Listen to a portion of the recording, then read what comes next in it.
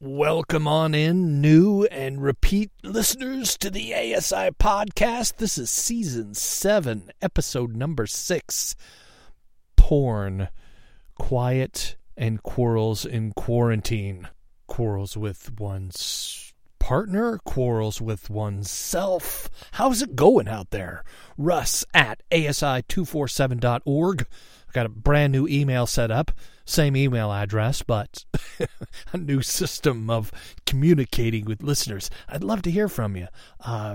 Again, Russ at asi247.org.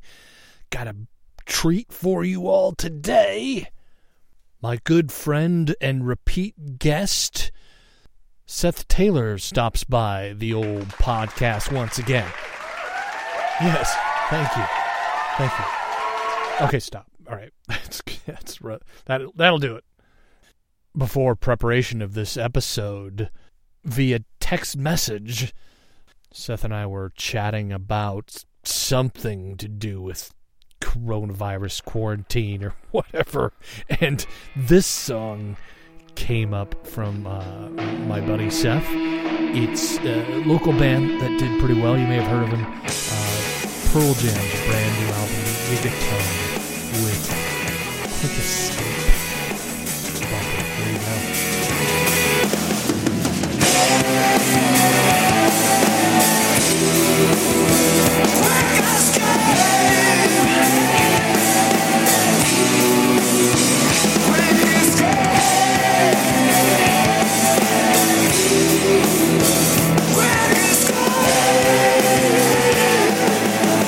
I think I'm recording now, right? Yeah, recording. Oh, there we go. We're recording. Yeah.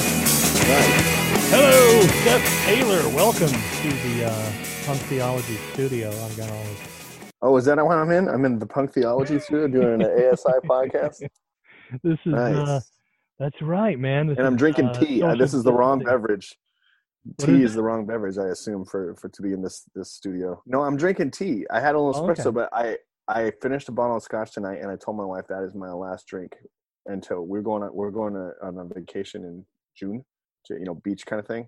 I said, I've got quarantine gut, and I've never had a real gut in my life, but I've got quarantine gut, and I just told her that's it, I'm done, because I've been drinking way more than I usually drink. Like every night, man, we're just like finishing it with a couple glasses of scotch or something. I'm kind of poor, so I'm drinking. I have a Manny's glass. Nice. This is not Manny's, by the way. Okay. I can't afford Manny's. Right. Georgetown Brewery here in Seattle.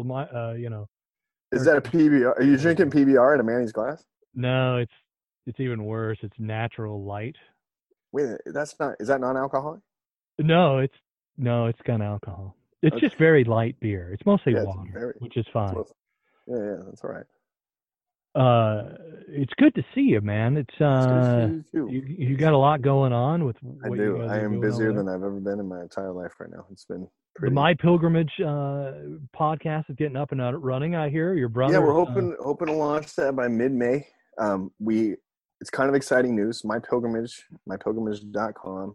It's actually, the site's down right now because we recently got Triple X Church basically had a big shift in leadership, and they've kind of gone hard right, to be honest. And My Pilgrimage is not a hard right theological space, and so we went to them and said, we see that you're probably not going to have the support for this anymore. Would you guys allow us to take it? And they just said, yep, go for it. Just give us a little cut if you guys ever do anything with it. And of course, they didn't know that we were just planning on giving it away. So so we are in the process of opening. We've created a pretty epic library, to be honest with you, of video content, just hours and hours and hours of video content and teaching and all kinds of stuff. And it's been behind this wall, and Triple X Church has been trying to sell it for years. And we finally just decided that it was time to open it up because, freedom should be free. So we're when mypilgrimage.com launches again, it'll be mostly just you can. There's a resource center. You just sign up and you can just go right in and take advantage of it. And we're going to start a podcast and just start giving voices. And we're going to have Rush on the podcast at some point. And I don't know if I can fly you to Maui, though. It's going to be based out of Maui where my brother lives. But pretty sure you're going to have to be here in Seattle. We'll have to do it remotely because I'm not sure maybe we'll do it from the Punk Theology studios there. Who knows? But yeah, that's awesome, man. And, Yeah. and I like what you guys got going on with that. And it's a different approach. And I wanted to talk about a little theology today on the show, because I think it's important. People that follow you and people that have followed the ASI podcast over the years, we both have a pretty deep spiritual thread to these things. And it's hard for folks, and I try to explain that in the last few episodes. Philosophically, the word spirit, for example, means the value of the thing that you can't put a price on, right? Like you can't eat it, you can't consume I would need you to unpack that a bit for me. Okay. So you can't consume it, you can't sell it, you can't put a price tag on it, you can't have sex with it, right? It's a value of something. If you can, people will find a way. That's right. Somebody somewhere will find a way to have sex with it. Right. But that's kind of the philosophical, right, definition of spirit. And in the theological term, spirit is breath, right? Like that's what the word means, breath or breathing out life. So explain to me a little bit, Seth, and I know I've had you on the show before. I don't want to rehash things, but just getting into your approach spiritually. You wrote a book called Feels Like Redemption, where you explain a lot of your story. You and I both grew up and we were holy rollers. We were Pentecostal, like chosen ones. Right. That was the way I was raised, man. Yeah. And just a lot of the stuff we learned was not helping with breaking the cycle of habitual, unwanted sexual behavior, right? Well, yeah. I mean, for me, actually, it's funny because for me, it didn't really. I didn't have any unwanted, quote unquote, sexual behavior until I was about 27, right? Like when I got married is when it started for me, and it's just because I was so repressed. It was just mind blowing. I mean, at age 24, I don't think I knew what masturbation meant. No, I probably learned by then. I think it was about 19, 20 years old. I finally learned that. But I mean, I was so repressed. And so, I mean, no one had ever taught me anything. I came from a space where I mean, it was hardcore purity culture. I mean, I was smack in the center of the purity culture. Wow. So it was, it was very, very, very repressed. And honestly, I mean, my religious upbringing it wasn't the cause of my trauma. Well, I mean, it was part of my trauma, but it was the cause of the repression of my sexuality, which led to addiction. Right. No question. Yeah. That word repressed can be a trigger word for a lot of religious folks, I've noticed. Sure. Oh, yeah. Sure. So, and that's something I had to explain on the show. Like, repression is not like some people look at that and say, oh, well, if you're not repressed, then you're just like having sex with anyone, you're taking your pants off at the bus stop or whatever, right? Like that's not what it means. The opposite of sexual self-control, it's not repression, right? Well, what was funny is I think you have to start at the polars, at the poles, right? You've got complete repression if you look at your sexuality as a fundamental evil, which I think, there's quite a large segment of the Christian culture that sees it that way. They see it as a fundamental evil, maybe not consciously, but unconsciously, they definitely treat it that way. And then the other polar opposite is what you're saying. We could say radical freedom. Radical freedom is you can do anything you want, period. You have sex with a totem pole if you want. I mean, it's just whatever you want to do, you can do whenever you want to do it, because no matter what you do, the divine perspective never changes. Right. It is a fixed point in the universe of love, period. Mm-hmm. And that is what we call grace. And I think the writers of the New Testament, for the most part, were pretty radical when it came to their understanding of that. And I think Jesus was quite radical in his understanding of that. But you have to start. That has to be the starting point, right? Okay, we are either trash or we are completely free, and you have to choose your starting line. You know what I mean? Yeah. And that was the thing when I came to freedom. It wasn't so much like finding a new spot on the journey. It was more just like finally able to look back and just erase that process and start over. Like my new starting point is freedom. right? And that's what we wrote. I mean, I don't know if you remember this, but our working title, when my brother and I were working on that book on Feels Like Redemption, we called it Porn Pilgrim. And it was like, and it was the quest for freedom you can feel. And it was like, we're starting over. We're starting this journey over. And my brother he took an old painting. Remember Pilgrim's Progress? Yeah. Remember that classic, he took the classic painting of Pilgrim, and he's got his backpack and his staff, and he's got his Bible in his hands, and he's kind of looking up, and the light of God is shining down, right? And he's walking, and he took it, and he took the Bible out, and he photoshopped a Playboy, like into his hands. It was Porn Pilgrim. And of course, when Triple X Church picked it up, they're like, well, we got to change the title. And I remember Craig, I'm like, why, man? It's pretty great. And he's like, yeah, you can't put porn in the title, man. I'm like, why not? People will love that. Right. But that was the idea, is that we decided that's it. We're going to begin from the standpoint that we are good at our core, the Imago Dei, right? That is the theological idea. Yeah. And that radical freedom is the starting point, that nothing I can do can separate me from the love of God and the grace that was given, period.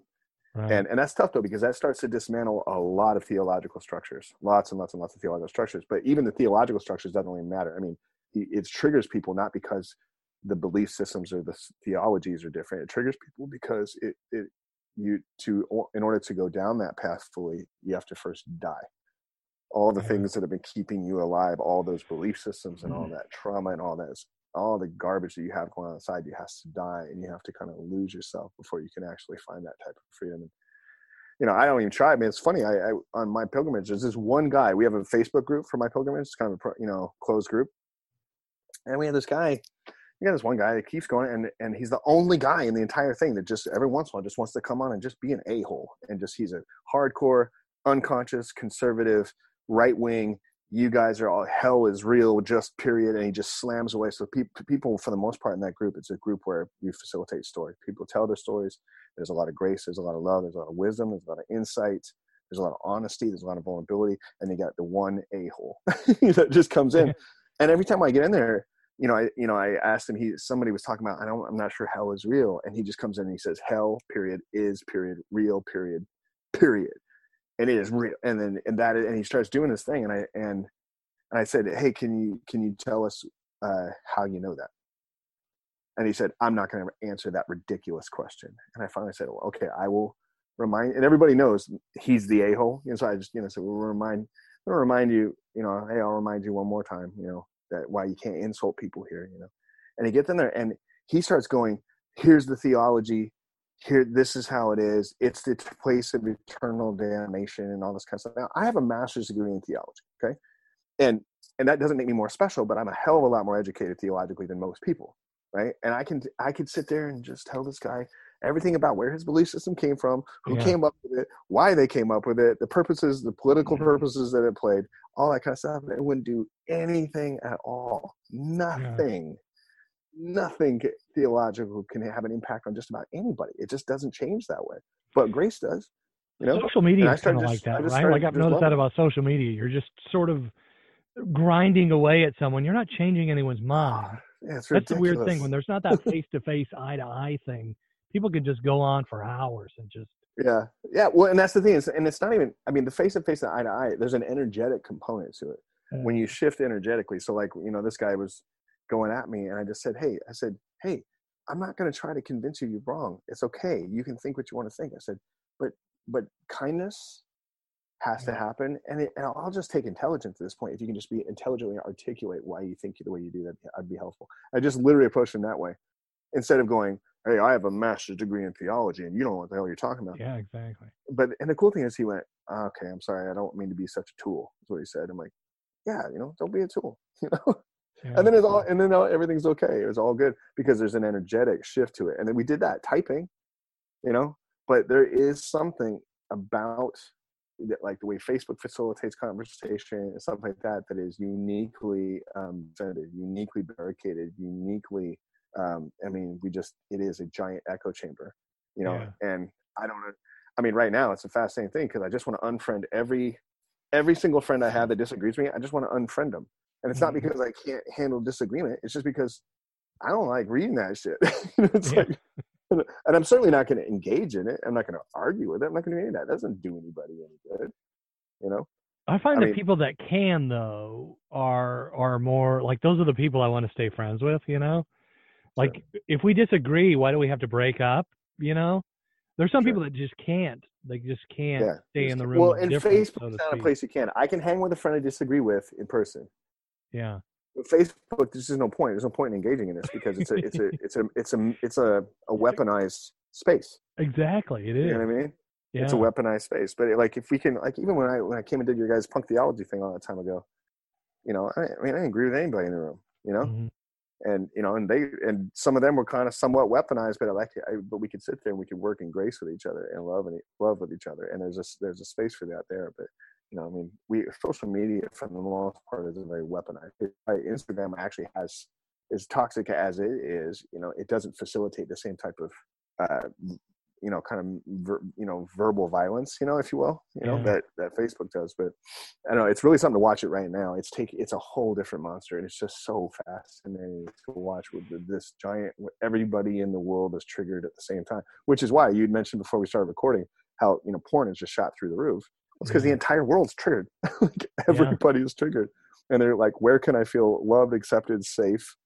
Where can I feel like the world is, you know, the way it's supposed to be again? Well, porn. You know, that's something that our friend Jay Stringer said. He was talking about the marketing of pornography in Italy, and one of the things that Pornhub used to reel people in was like, to keep you company, right, during this pandemic. We've, you know, eliminated whatever the fees for joining premium or whatever it is, right? But I thought that was interesting language. You know, that's an interesting language from a porn company on how to reel people in. Hey, you don't have to be alone in company, right? Right. Come on in. We've got company. And I don't like some of the, and you and I talked about that a lot. I think that's part of where we hit it off. Like, I don't necessarily like disease language. Sure. And this triggered me when I was in recovery for alcohol, for example. And I still drink. I just don't drink myself unconscious anymore. But according to AA, I should never drink again because I have the gene and all that stuff. And I always had that thing in the back of my head when they would talk about the disease. And I'm like, I don't know anyone, Seth, who would go into a 7-Eleven, for example, and buy a 6-pack of coronavirus, right? Like, no one does that. No one, orders up on Amazon, you know, send me herpes, right? Like, no one does that. It's not that kind of disease, right? Right. Yeah. Well, and that's again, disease is a word. Dis-ease. All it means is there's something wrong here, and it's just easier to label something and medicate it, you know, than it is to actually try to dive into the depth of what it actually is. And that's, you know, for most people, that's how it is. I mean, the coronavirus has been really interesting to watch because ultimately it's playing the role of robbing us of our most basic narrative that we are safe. Right? It robs us of the narrative. Hopefully the world is coming to a recognition that we were under an illusion that we were safe and secure. Yeah. And that we had control, because we never had any of those things. We had the illusion of those things. And I get that. I mean, human evolution is a story of trying to come more and more and more and more to a place of safety and security so that we can elevate to higher ways of being. You know, it's Maslow's hierarchy, right? But it is an illusion. Just like that, it was all taken away. Yeah. All of it taken. I mean, the madness that we saw in the first few weeks, right? The toilet paper's, you know, gone, and all the, you know, the way the conspiracy theories have gone crazy, you know, and all that kind of thing, and the insanity. I mean, it's fascinating watching right now how, you know, we're coming to that spot now where the economic impact is very intense, right? Yeah. And I'm watching people I know and love, family members, you know, on Facebook every day, just blasting away at how we've got to get back to work. We got to get back to work because, you know, I have a friend of mine who made like probably $700,000 last year, and has watched all that kind of fall apart. And And it's a weird thing because the way they're talking is the sky is falling and we're all going to die. Yeah. And I just want to grab them and just shake them and smack them kind of airplane style, pop, pop. Hey, get a hold of yourself. You're still here. Yeah. You're still here. And you're okay. So you're going to be all right. Let's just take a deep breath and let's get this virus the fuck out of here, man. Yeah. And this is one of those points, speaking of theology, I'm reminded of Ecclesiastes 7, right? Like I love that chapter, like where Gospel Coalition shared this. I didn't read the whole story, but they shared this piece of that said, funerals are better than festivals. Sometimes funerals are better than festivals. And again, going back to that definition of spiritual, right? Like the idea of what's valuable is in the toilet right now. All the plans that people had, including myself and my wife, we thought, you know, I was starting to make some money. Things were going pretty well. We were going to go to Vancouver, BC, spend the weekend there, do some record shopping, buy vinyl, at all these cool hipster record shops in Vancouver, and that's not happening. But other people, like it's not just the plans. It's, it's prom. It's my sports. I mean, you've done some work in that area. Like, so there's people's identity is attached to my senior year. Yeah. I mean, some of that stuff is heavy, right? So. Yeah. Oh man, it's been wild. It's been wild to watch all the loss. I lost a lot of stuff. I lost a book deal, 6-figure book deal. I lost because the company that was going to publish it, all their offices got shut down. I lost a bunch of really good speaking gigs. I lost Sounders Timbers tickets, 8th row, $500 I spent on these tickets. I mean, I lost all that stuff. But what's funny is that every single thing, Rob Bell taught me this. I remember him said, I asked him one time, I said, how do you do transitions well? That was my question. And he just said, you have funerals, lots of them. That's what he said. It's ironic you say it like that. He said, you have funerals. He goes, you have to grieve well. You have to be good at grieving because for everything you gain, you lose something else. And a lot of people struggle to move forward into that next thing because there's some part of them still clinging and not willing to grieve the loss of the other thing, even if it's something that was difficult, and that's the thing. I've watched people losing and losing, and they're still clinging to the old thing, instead of being able to recognize it's a launch pad. It's funny because you talk about the sports thing. I had a session. So I have several clients that are professional athletes right now. And one of them is a AA ball player for the Giants. The coronavirus thing hit. He got released. And he's taking this radically positive. He's like, I'm telling you, this is just a launch pad for me, man. Like this is going to literally, I'm going to shift. Somebody's going to pick me up and I'm going to move into the next level in my life and in my career. And he's just seeing it that way. And then I have some other clients who really struggle with it. I have this one guy who's kind of the back end of his pro career a little bit. He's a soccer player. And he's really struggled, especially too, because the athletes are all being asked to take major pay cuts and stuff like that. And he's really struggled with it because his whole identity is the game. And he doesn't have a game. He's like, I don't know who I am without this game. And it's been really interesting. But I was working with a kid today. He's a player rep for Chicago in MLS. And he was talking to me. He was giving me some insight into the meeting that they had between the union and the league when they're talking about all the players taking 50% pay cuts.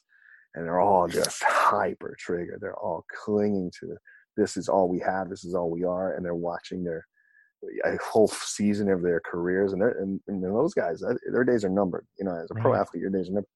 They were really, really struggling with it. I was coaching soccer at Bellevue High School, and we had a number 1 ranked team in the entire state. We were going to go after that state championship. We had 8 seniors.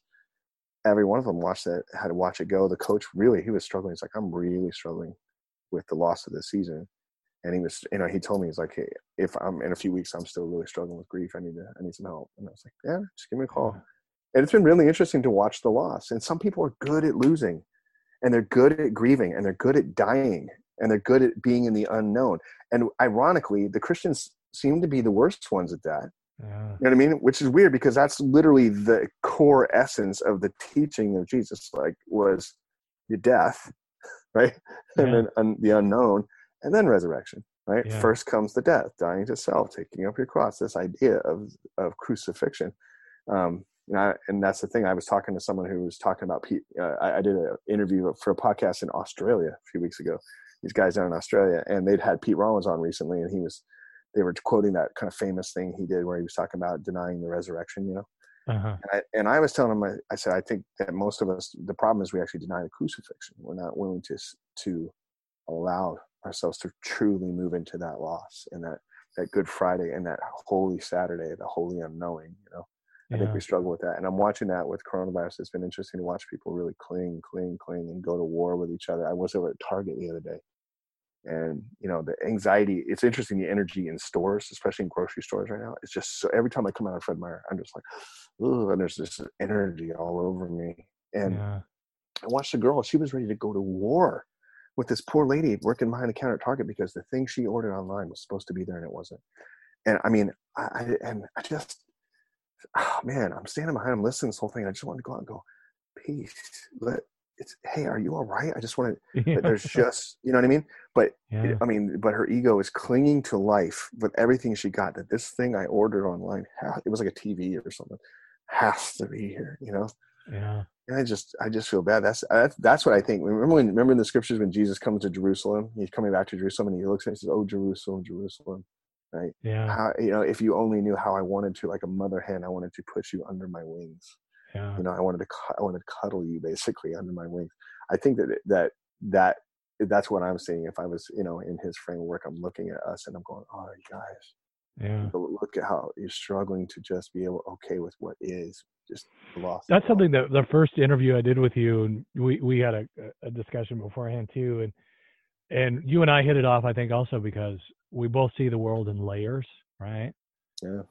Like this kind of layer of identity of this is what's valuable, and not just what's valuable, but this is who you are, right? You're this person. You're this person that shows up and does this thing every day. Yeah. I was also asked that by a friend of mine. He's like, how are you dealing with all this, you know? And I go, you know, I'm dealing with it pretty well. And he kind of pressed into me on it and like, are you sure? Because I'm a guy who's like struggled with mental health and addiction and, you know, self-destructive behaviors. Like, oh, I'm concerned, Russ. Like, really, how are you doing? And I've done a lot of work, and I've had to really, in the last few weeks, really start to pull from underneath to the actions of some of that work. Yeah. On the other show, we talk about like that. There's that kid in me, that egoic little kid. And sometimes I just got to pull him aside and go, hey, listen, buddy, it's going to be all right. You know, right. Like there's that spirit in me that's learning to parent myself and say, hey, you know, we're going to be okay. Yeah. Because it drops into that other layer. But people don't see that layer, right, Seth? I think that's why the woman freaks out at the grocery store. Or my wife shared with me a story today that she was reading. Somebody shared on Facebook. My daughter and my son both cut their teeth in retail, right? Like their first jobs were like retail boot camp. It's very much socially like fucking boot camp retail, right? Yeah. And and she shared this story about retail workers are going, hey, this is not Disneyland, because there's people going into stores like Target and Walmart and loitering. Like they just hang out there because they feel like they're around people, they're doing something, they're in the space where it's so interesting, Seth, because this is, you know, Derek and Steve and I. Steve is the boomer, you know, Derek's a millennial, I'm the guy in the middle. This is all our first freaking pandemic. Yeah, mine too. And my kids are like, this happened like every few years, right? And you're like, no. You know? Every 100 years. 100 years. My daughter today, she finally lost it today. She was just like, I miss my friends. She was crying. She's 7. She's like, I miss my friends so much. And she really does, man. Misses them. It's really something. But so how is you know what you were go ahead. What was that? What's that? No, you go ahead. You go ahead. No worries. So relationships, that's part of what's in the news too, is like people are either having lots and lots of sex and, you know, they're projecting a baby boom, you know, in the future.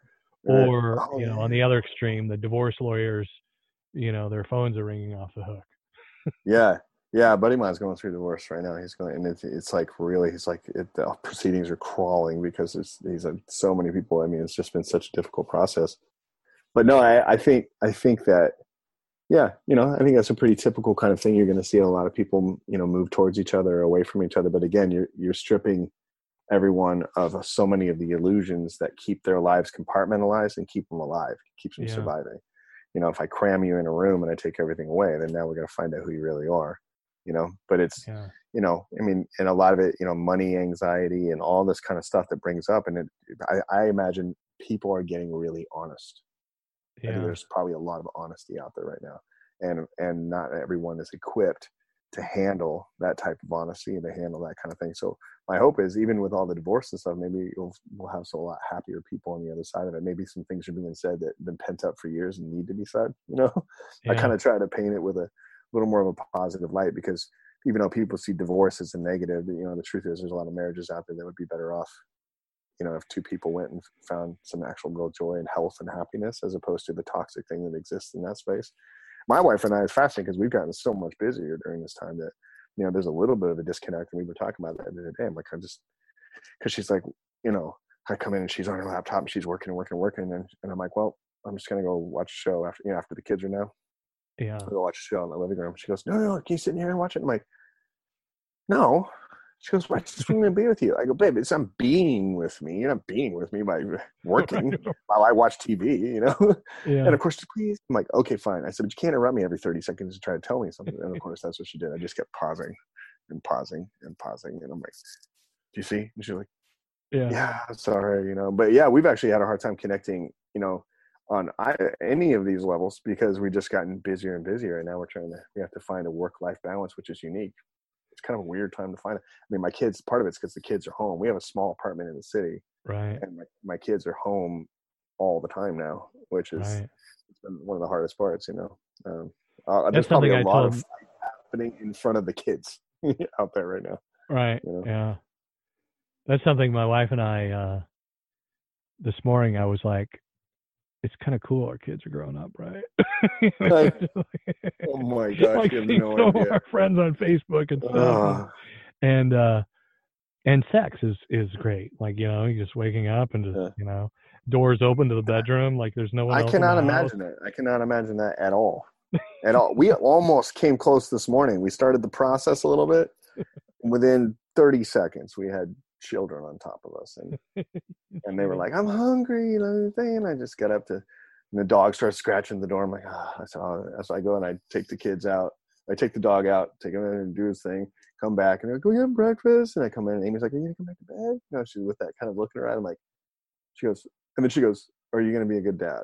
I'm like, what do you think? Yeah. Like, I'm not, like, I have to, it's like, this is not a choice. So it's actually been quite, having our kids home has been disruptive. I actually had to send everybody last week. I sent the whole family away. Like my mother-in-law's place up on Woodby Island was like, I need you guys to leave because I have a book I'm supposed to be writing right now. And I haven't been on top of 20 clients right now and all the other work I'm doing with my company and all that stuff. I'm supposed to be writing a book. I'm like, I need everyone to leave. I'm shutting my phone off and I'm writing, but I literally have to go to extremes just to get the words on the page. Now. Nothing like interruption to jack with your creative process, right? Like, dude, I can do a lot of things with my kids around, but I can't do my therapeutic work with clients. And I cannot be creative. It's like, I can't write stuff. I literally tried one day. I just sat on the couch, put the headphones on. I'm like, guys, I'm going to try to write. Just please leave me alone. Within 5 minutes, my son was sitting on the back of the couch with his leg draped over me. My daughter was right next to me on her little tablet thing. And I'm just like, and she just, and you're not going to get mad at them, because I realize the day will come quite soon where they don't want to be near me anymore. But yeah, that's an interesting segue, by the way, into this topic, because the theological, so there's, again, getting into theology, and I really want to touch on this because there's so many Christians that are more stuck than even secular people, right? And I think that what you just touched on is a big part of that, because they see God as an abusive dad, right? Like, I do not, you look at that, like that guy in the Facebook group, like, you're going to hell, right? Right. Your kids, you love your kids more than you love cranking out a book or whatever you need to do. Like that style of love, what you're demonstrating, which is what the cross is, right? Like we love to say that, oh, well, Jesus had to pay, and this is called propitiation in theological terms, right? Like God is kind of two-faced and he put Jesus, right? Like I had to kill Jesus, like God is a pagan all of a sudden, right? Like we got to put the ram on the thing and slaughter. And that's not what's going on. Right. But that's popular Christianity. When I started talking about some of this stuff, I lost like half of my listeners.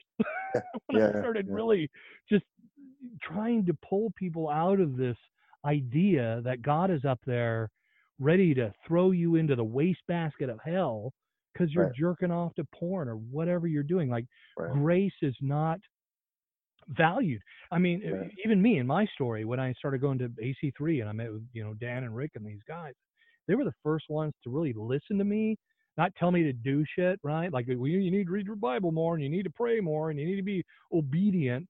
They just listened. Right. And then even Dan dropped the F-bomb, which I found like, oh, wow, like we could talk like normal human beings, He just let me talk. And he goes, that's really fucked up. And I'm like, wow, okay, Right. And I remember when I was a kid, man, if I heard a Christian swear, even just say hell, I'd be like, it'd scare the crap out of me. Like, what's gonna happen? What's happening? What's happening? Right. Yeah. But that's part of this story too, is we believe in volcano God, and what you just talked about with your kids. That's how God loves us. Like this idea of Abba Father, like that word Abba is in the book a lot. I mean, we have the English definition of love. Like I love burritos. I love the Mariners. I love my wife, I love my lamb. kids. It's not the same, but we don't,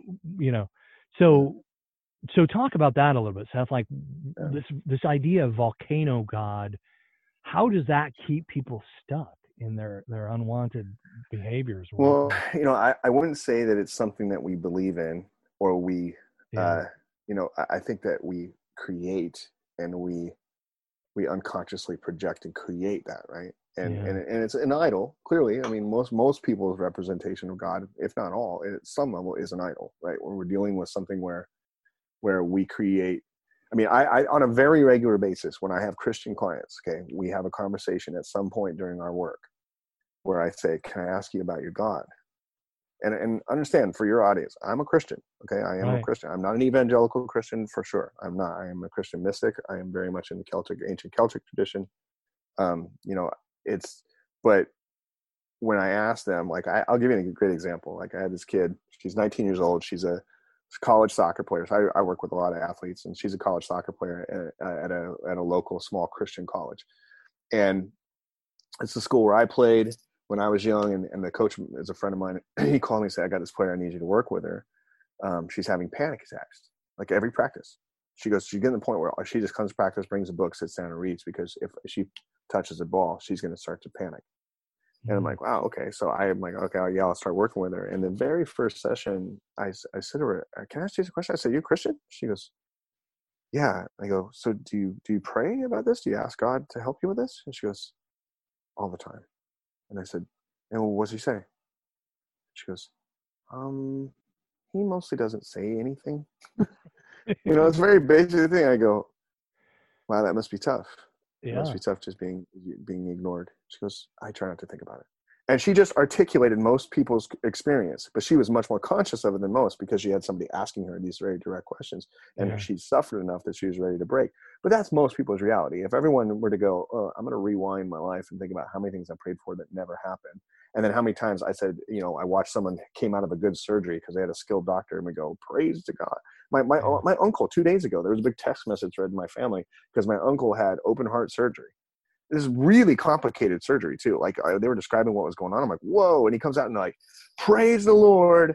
He's great. And I just wanted to go, praise the doctor. That's amazing. 8 years of medical school will give you, some serious skill, but I get why they do it. So I asked this girl, I said, can I ask you a couple questions about your God? She goes, well, yeah. And I go, is your God a man or a woman? She goes, whoa, he's both. He's both. Isn't that funny? He's Right. both. I go, come on. I go, don't give me your theological training answer with your hip new theology. I said, I want to know, when you pray to your God, are you praying to a man or a woman? When you orient your body towards this God? And she goes, it's definitely a man. I go, right. Okay. I said, is your God white or a person of color? She goes, he's white. I go, right. I go, is your God old or young? And she said, he's definitely old. I go, about how old, if you had to guess? She goes, I'm 90.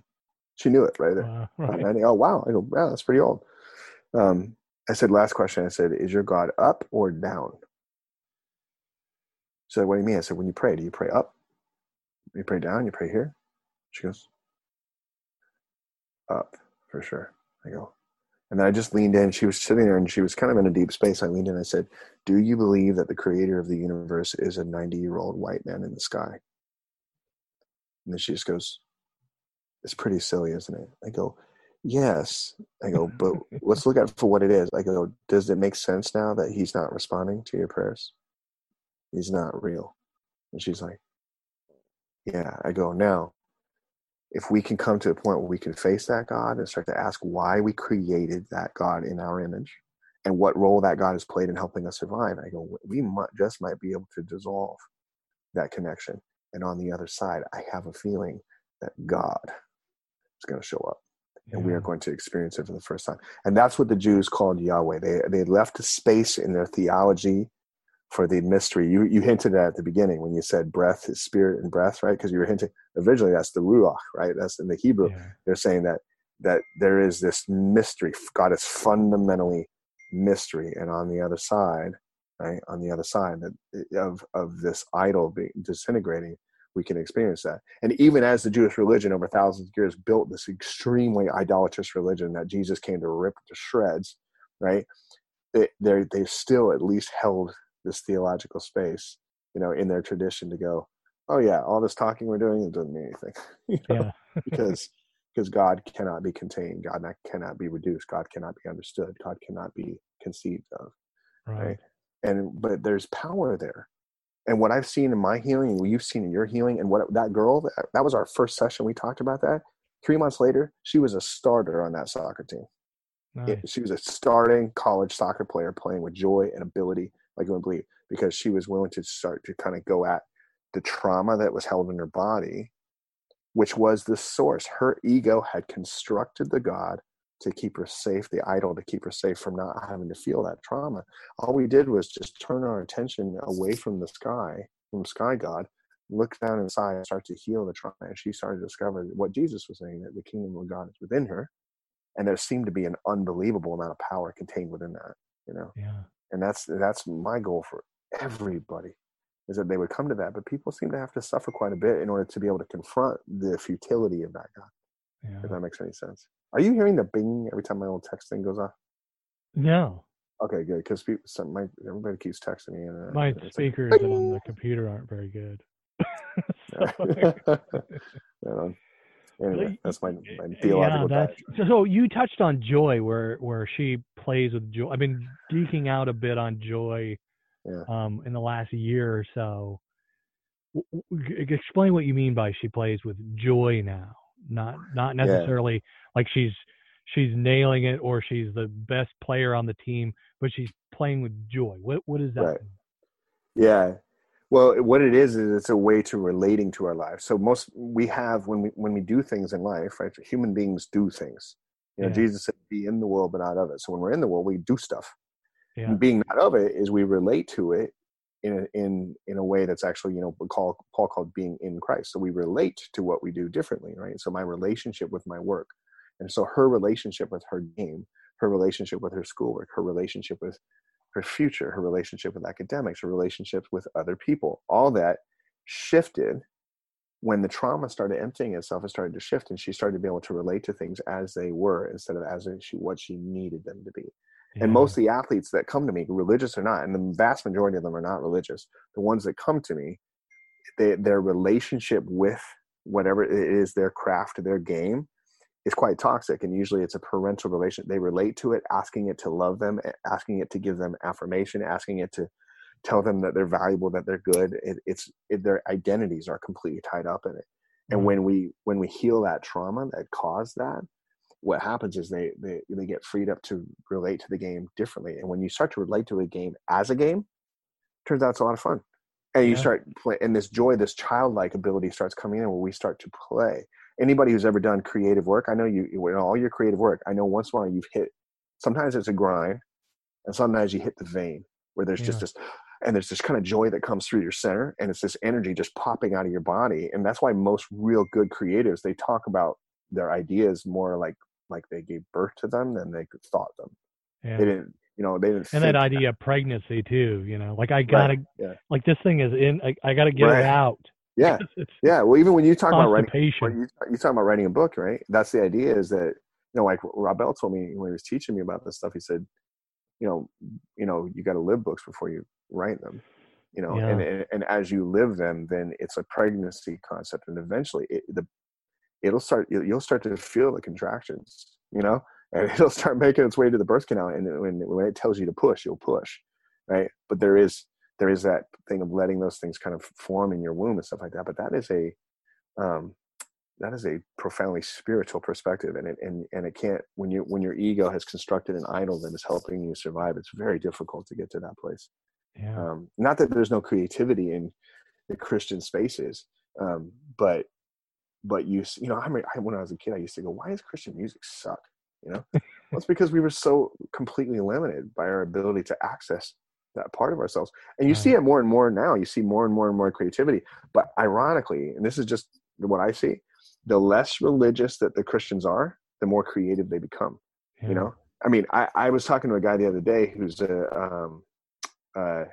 was not City Church, but it was this New Life, big mega church.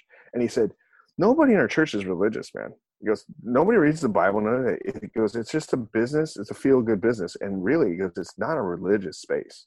He goes, and they come under the wing of the Assemblies of God. He goes, and he said, as I've interacted with the hierarchy of the denomination, he goes, it's hyper-religious, which is weird because that just doesn't show up in our church. And of course, you walk into their church, it's creative, it's artistic, the music's unbelievable, there's all this kind of stuff. Yeah, it's bullshit, it's fast food, it's McDonald's, but it's still, you're going to see more freedom to create and there's more of an emphasis on joy and peace and love and all those kind of things. And of course, hardcore religious people say, well, that's not really Christianity, but I mean, that's the thing, is the more the idol is in charge, the less we can actually be free to feel, create, move, suffer. That's Brene Brown, right? Like, that's a big part of her work, is realizing the fact that, I think she was the first one to coin the phrase certainty addiction. Yeah. Because where there's certainty, there's no vulnerability. Right. And where there's no vulnerability, there's no creativity. Right. The only time people can get creative is when they're vulnerable, right? Is when I'm going to get up on stage like a comedian, for example, or a singer, or you're going to put that thing out there, that piece of yourself, you're going to put it up out there and people can shit on it, right? Like, you're going to be vulnerable. And that's a big part of it. Like, you're going to fail too. You're going to fail. It's not if you're going to fail, it's when you're going to fail and how much you're going to fail. Like, that's just part of life. And again, like that breaking the ego, right? Like, that's a big part of this conversation. What is the spiritual? What is flowing out from center? This metaphor of the heart that the Jews came up with, right? The blood is pumping from the center of my chest to the tips of my fingers and the tips of my toes. What is in that and blocking that? I had a friend, speaking of porn, that was talking about, oh, well, if you Christians can just get, you're all sexually oppressed and that's why you have a problem with porn. And then I pointed him towards NoFap, right? Andrew Rhodes, who started NoFap, like, he's an atheist. There's a lot of atheists. There's a lot of people who have this unwanted behavior that it's blocking something in there, right? Like, it's that thing that's blocking them. And it's not just religion, is it, Seth? No, it's trauma. Ultimately, it's trauma. We create religion in order to help us deal with our trauma. Yeah. That's it. And it doesn't matter what it looks like. Religion can be atheistic by nature. It can be a financial structure of some sort. It can be, it can be any structure in which that functions as an emotional lifeboat for us is carries that burden. But ultimately, every human being, trauma is the human condition. Every single human being suffers from PTSD. You were articulating it earlier when you were talking about younger parts of you showing up. Yeah.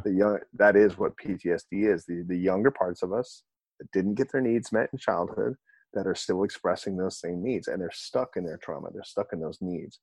And so, where you see insecurity, where you see control, where you see, jealousy, where you see projection, judgment, blame, all of that is the expression of PTSD in our lives. That's all of it. People trying to get their needs met. We get control. Porn is a great story to meet a mother narrative. Or a power narrative. There were a lot of people. Another industry that's skyrocketing right now is video games, right? Yeah. Like my brother just scratching the itch, man. I've been playing video games like crazy with my son, and it's been super fun. Like, well, there's narratives there, there's stories there. I've dealt with a lot of kids. There's 16-year-old kids that feel powerless in their lives, but man, when they play Fortnite, that power and that adrenaline and all that stuff kicks in. All of it becomes something that keeps me alive ultimately. Now, if I stop all of it, this is why silence can be so disruptive, because I just stop it all and I have to feel. I have to feel in that moment. I was working with a client today, and he was like, he masturbates like 10 times a day. And he's like, how do I stop doing that? We're kind of early on in the process. And I said, well, there's a feeling that presents. There's a trauma in your body that gets triggered, and your ego immediately kicks into fight or flight, and it goes into its escape plan. It's a natural, earthquake evacuation plan. And it goes right into that. And masturbation is the way of not only getting you the chemicals you need, but getting you, there's a feeling, there's a narrative, there's a whole thing that gets there, and it keeps you from ever feeling. I said, but if you, in that moment, or we're just working on raising awareness, if we can come to the point where when you actually notice there's the desire, and you can bring your attention down into your body where the trauma's held, it's going to blow your mind what's there, what presents. You're going to be like, oh my God, what is that thing in my chest? And you'll start to see it and notice it and feel it. And that's every human being. I think the shame narrative is a big reason why, too, whether it's Christians or not, the shame narrative, because sex is that thing. Like, sex is the thing that, we're taught very young that you dress up, you put some clothes on, right? You got to stop running around naked at some point. Right. And then it becomes the thing that you don't really talk about. Like, it's embarrassing, right? At some point, we grow up into young adulthood, and for women, it's, well, this is part of my body that, it smells bad, or, for guys, it's awkward. Like, all of a sudden it gets hard in class, and I don't like it, and I don't talk about it, Yeah. And so that narrative starts to play out. The more we don't touch on that part of our body, right? Or that part of our feeling, the way we feel about our own body. Sure. Well, that's the responsibility of parents too, right? That's part of, that's I was like a youth pastor one time, and we were talking, I interviewed her for a thing, and we were chatting about it, and she's like, like parents think that they'll have one conversation that lasts 100 minutes, and they think that that's going to do the trick of helping. She goes, I always tell parents, you need to have 100 1-minute conversations instead of one 100-minute conversation. Like, if you can, we have to do that. I mean, I'm watching that with my kids, because we've been watching a lot of movies, obviously, during this time. And anytime someone kisses in a movie, my daughter freaks out, and I can see they're looking at me going, is this good? Is this okay? My son's in love. We've been watching Star Wars, the Clone Wars, and there's this character named Ahsoka Tano, and she's like a Jedi apprentice kind of thing. My son's completely in love with her. I could tell he's totally in love with her, and he's getting those funny feelings down there, kind of thing, And it's so funny, because I don't even wait for him to say anything. I just go, feel pretty good. Because I'll see him kind of messing with himself. I'm like, yeah. So he like, if you were to ask him, hey, why are you scratching down there all the time? He'd just go, it feels good. He just thinks that that's cool, like, because we just approach it that way. It feels good, and it feels good to feel good. We just always tell him, hey, just don't do it when you're at school in front of people. That's something that's just for you. And he's like, okay. So, our whole goal is to just remove that shame as much as humanly possible, so that, he's not afraid to come and go, Dad, I met this girl. We could actually have a productive conversation about sex instead of zero conversation, which is what I had. So, me too. We had a book. Did I ever tell you about the book that was on the shelf called almost 12, the story of sex. No. It stared at us my whole childhood, and we laugh and point and giggle, thinking someday my dad's going to have to pull it. We assume when we're almost 12, he'll pull that off the shelf. And then I still remember, man, nobody ever talked to us about anything ever. And then one day, I think I was almost 12. I think I was probably 10, 11 years old, just before we moved to Africa. And me and my brother are upstairs in a room, and my dad comes walking, and he's got it in his hands. And we're like, oh, man. We start laughing. He's like, your mom wants me to read this to you guys. And he sits down, and he just makes fun of the whole thing.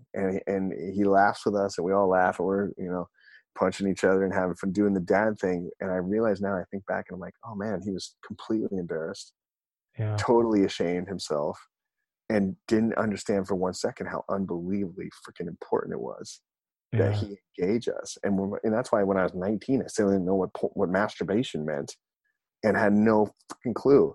And I was a good looking kid too. I ended up modeling in San Francisco, and the shit that was said to me down there, I didn't understand anything.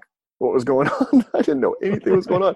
I'd be at these auditions and these things, and people would say these things to me, and I part of that culture. Everybody just sleeps with everybody. I was scared shitless, man. Right. Scared to death. Totally stay pure, Seth. Oh, dude, and I was just like, good. I remember a photographer, this one photographer, he's 99.9% of the photographers are gay, and that's fine. But like, when you're, a young innocent kid and you're an evangelical Christian kid, you don't have a clue. I remember he's taking pictures of me. He's trying to get me this sexy look or whatever, and he's just like, come on, he's saying stuff. I remember one point he pops out, he goes, listen, this isn't working. He goes, I just need you to picture 2 girls doing the nastiest thing you can think of to yourself. And I'm like, I was like, I go, I don't think you're aware of just how innocent I probably am. And he goes, all right, are you like good Christian boy or something? I go, yeah, kind of. And he was like, sorry, man. Like, he was like, what the hell am I supposed to do with you? Right. It was awful. And I was and it sucks, man. I had no clue what to say, how to act, what to do. I was scared to death of this intense thing happening in my body, because women were throwing for my entire 20s. Girls were just throwing themselves at me. I didn't have a fucking clue what to do. I remember Amy talking about that. Like, I got me one of the Taylor twins. Yeah, I was kind of famous in that way. And if people had known, if girls had known, I went to a small Christian college too. I had like 6 different girls tell me that God had told them that I was supposed to marry them. That happens, by the way, at Christian colleges. And I'm like, you didn't tell me that. I don't know what to do, but I was scared, because what if he did? I'm fucked. I don't know what to do. Yeah. Wow. But the thing is, point being, man, when we talk about, ultimately, it's funny because you and I have never really talked about parenting in this context. We talked a lot about theology in the church and this kind of stuff, but ultimately, it's on us, man. It's on us as parents to guide them. And that's the funny thing about the church and all the influence of religion and all that stuff. None of that means shit compared to parenting, compared to the influence a parent has on a child. And if a parent is not scared to let their child be a human being and just show them, here's the world you're having, and I'm right here, and I love you, and you're safe, and your feelings are good, and your desires are good, and you just give them that goodness, you feed them that, their spirits will guide them, man. Yeah. We can trust the imago Dei. You can trust the image of God inside a child, to guide them through that complex, maze of sexuality. Yeah, they're going to fuck it up sometimes, but my kids, I guarantee, are not even going to be close to the fuck up that I was. Yeah. Not even close, Yeah, man. It's being vulnerable in yourself about it too, and talking about it, and not being, it's not that you're not going to be embarrassed, but recognizing that embarrassment is kind of part of the game, right? Well, you know what's funny? I don't think I'm going to be embarrassed at all. Yeah.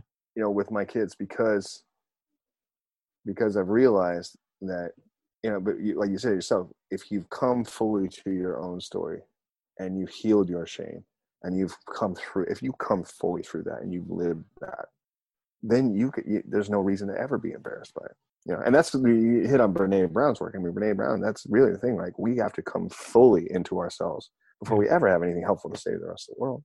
Yeah.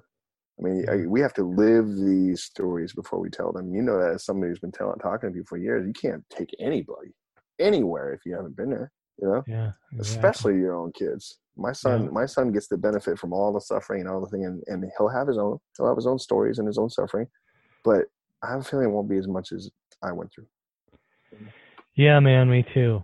There was a guy the other day. I was on Facebook, and some guy did a live thing, and I've heard of this guy before. And you know, I'm friends with a lot of pastors and people that are, you know, higher ups in churches and stuff like that. And he starts live streaming this thing about discipleship, right? And it was just a lot of diagrams and charts, but the parenting aspect. Like, God loves us like that, and you can't put that on a schematic, right, Seth? Like the teaching of that, it's grace, it's love, it's being present, like you said, being present. You know, like, again, Brene Brown's work is like showing up, like you're showing up for your kids, you're showing up for the thing. That's a lot of this idea of what you and I would touch on, and maybe why we're not super popular amongst most Christians today, because there seems to be so much like, I want the answers, like give me a ABC, you know, step 1 through 5. Maybe closing out the show, what Seth Taylor today, how would you define discipleship? Well, I would define it as the ancients defined it, right? Yeah. Right. Remember, Jesus wasn't a Christian, right? So discipleship was an ancient rite of passage, and long before the Jewish religion, it was Hinduism was 5,000 years old. Discipleship was a part of what they did, because the understanding was that if you want to learn something, you find your teacher, and then you trust your teacher, and then you follow your teacher, right? Yeah. You know, like the Jewish rabbis, right? This, the old saying, what was that ancient prayer that they had? May the dust of your rabbi always be upon you, right? You would follow so closely to your rabbi that the dust from his feet would kick up and you'd be just covered in it, right? The idea of discipleship is that we find our teacher and then we follow our teacher all the way, and so the whole idea for me is that if they can first find the desire that they have, I want to have that experience in my life. And then we find someone who's gone through it, find someone who's living the way you want to be able to live, not just from an experience standpoint, money or whatever. But I noticed at the beginning, I would look at different people that I admired, Pete Rollins and Rob Bell and these guys. And I remember going, Rob, I want to experience my life the way Rob experienced his, to be able to do big things, do super creative things, watch your world fall apart and still come out on the other side, have the courage and joy and peace and love. I was like, that's the way I want to live. And so I found a way to hang out with the guy. And then whatever he told me to do, I did. And to this day, if he said it to me, Rob Bell's teaching is law. That's discipleship. Because I just said he got to where he is because of what he knows and what he learned from his teachers. And then I'm going to learn from him. And of course, I've taught hundreds of people the things that Rob taught me. Right. And I have people that follow me. They're essentially disciples of mine. There's a handful of guys on my pilgrimage that I would very much say are and they'd probably even embrace that title, but it's not a formal kind of thing. But discipleship is where you see someone, you go, whatever that is, I want it, and I will do anything. I'm willing to die for it. That's what you notice that was the test, the litmus test for a true disciple. Jesus was always like, yeah, as long as you're willing to leave everything. You leave your family, disown your mother and father, eat my flesh, drink my blood, sell everything you have, give it to the poor, come follow me. Once you wanted what that person has that bad, now you become a disciple. And that's how I was with Rob. I was very much a disciple of Rob, because it's not his success and his money that I wanted. I wanted to be able to do what I loved every day, make money doing it. Wake up and just love, he talked a lot about what gets you up in the morning. He goes, it's just getting up in the morning with that drive inside you, because it's just pure passion pouring through you right on into your work. But I wanted to experience my life the way he did. I watched the way one time he took one of his kids, me and him, we went to a soccer game together, and I watched the way him and his son related to each other. And I'm like, that's how I want to relate to my kids someday, And then I decided that to execute what he was saying was the only thing that mattered. And I was gonna. It doesn't matter. I'll starve. I'll starve if I have to in order to be able to do what he says. So that's discipleship. Yeah. Interesting. And if we had that, man, find your teacher. If people in that more ancient form, go find your teacher, and then whatever they tell you to do it. You know, no matter how old you are. If there's anybody out there listening who's like, "Well, I'm 50 years old. I can't do this." No. If you want to do this, go find your teacher and do exactly what they tell you. Yeah. You know? And do it until your life looks like that. You know. But yeah. Find your teacher. You know, that's interesting. Yeah. I've had a lot of teachers over the years. I don't know if I've ever found one that I care enough about what they're doing to emulate it. Well, it's not that you care about them. It's that you care enough about what you want to do. Right. And you can see that they did it. You know what I mean? Yeah. And you kind of meld your own story. It's not like you're copying them, but you're melding your own experience or discipline into how they pulled off whatever the heck they're doing. Well, and it's funny, when I followed Rob, I mean, of course, my personality, my calling, my talents, my abilities, I didn't know. Okay, so a lot of people don't know this, but like I'm in the world of youth sports, parenting, culture changing, mental and emotional health in youth sports. That's kind of my main area of work. And in that space, I'm making giant waves in the culture. Okay, it's really happening. I didn't know I would end up in that space. If you could tell me, 10 years ago, if you say, "What's your dream job?" I would have said, "That's it." But when I followed Rob down this path, I didn't know that was where I would end up. But I knew that here you had a guy who learned how to do what he loved the most, what he felt the most passionate about, didn't give a shit about money, didn't give a shit about success. What he wanted to do was wake up every morning and do the thing he loved, and he wanted to change the world. That was it. He wanted to leave the world a beautiful, more amazing place. And I was like, and he was willing to endure hell to get it. And that was all that mattered to me. So I would emulate and copy everything he did, as far as that process goes. I was just like, just teach me how. And he just give me gold, and I just write it down, and I write it down. And there was times, one time I flew to LA. I had $265 in my checking account. The plane ticket was $260. And I spent it, and I got down there. I literally had a few bucks. I took a bus for 2 hours from LAX to meet at a coffee shop a block from his house, so that he would spend 90 minutes with me in a coffee shop. And I just asked questions and wrote. And then I got back on a bus and went back to the airport. Yeah. And that was literally, and it was worth it. You know what I mean? Yeah.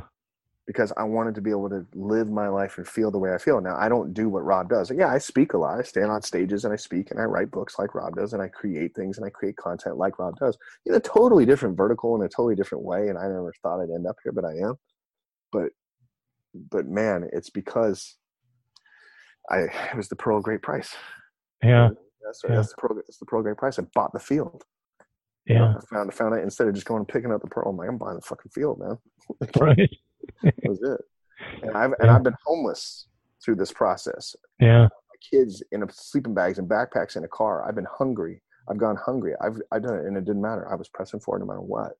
Yeah. It was going to stop me and ultimately it's because I had to find out if God was real, and if this God is love thing was an actual thing. And when I did, I don't know, man. I've discovered something very, very true about the nature of God. Yeah.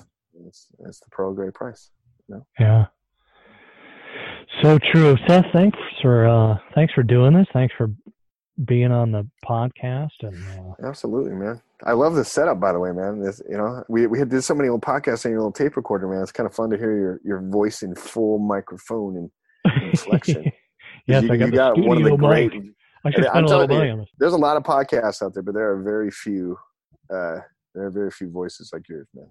Thank you so much, man. It means a lot coming from you, and you're far too kind, my friend.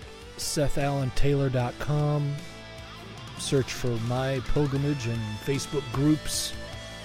Signing out. Thanks for all right, man. Thanks for doing this again. Thank you, man. Until next time, bye. Baby, it's time to heal. Maybe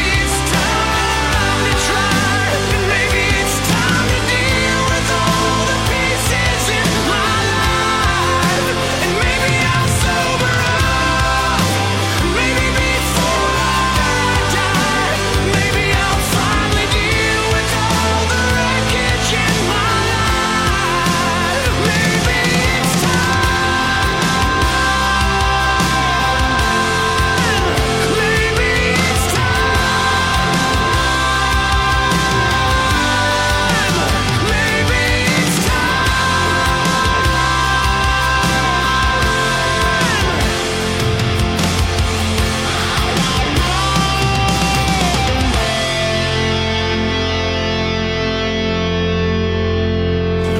ASI, or Attitudes of Sexual Integrity, is a listener-supported podcast.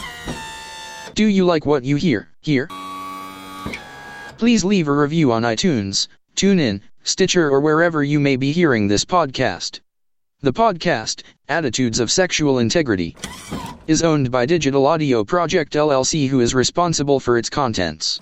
ASI, the podcast and its content is for informational and entertainment purposes only and is not intended to replace or substitute for any professional physiological, medical, legal, or other advice.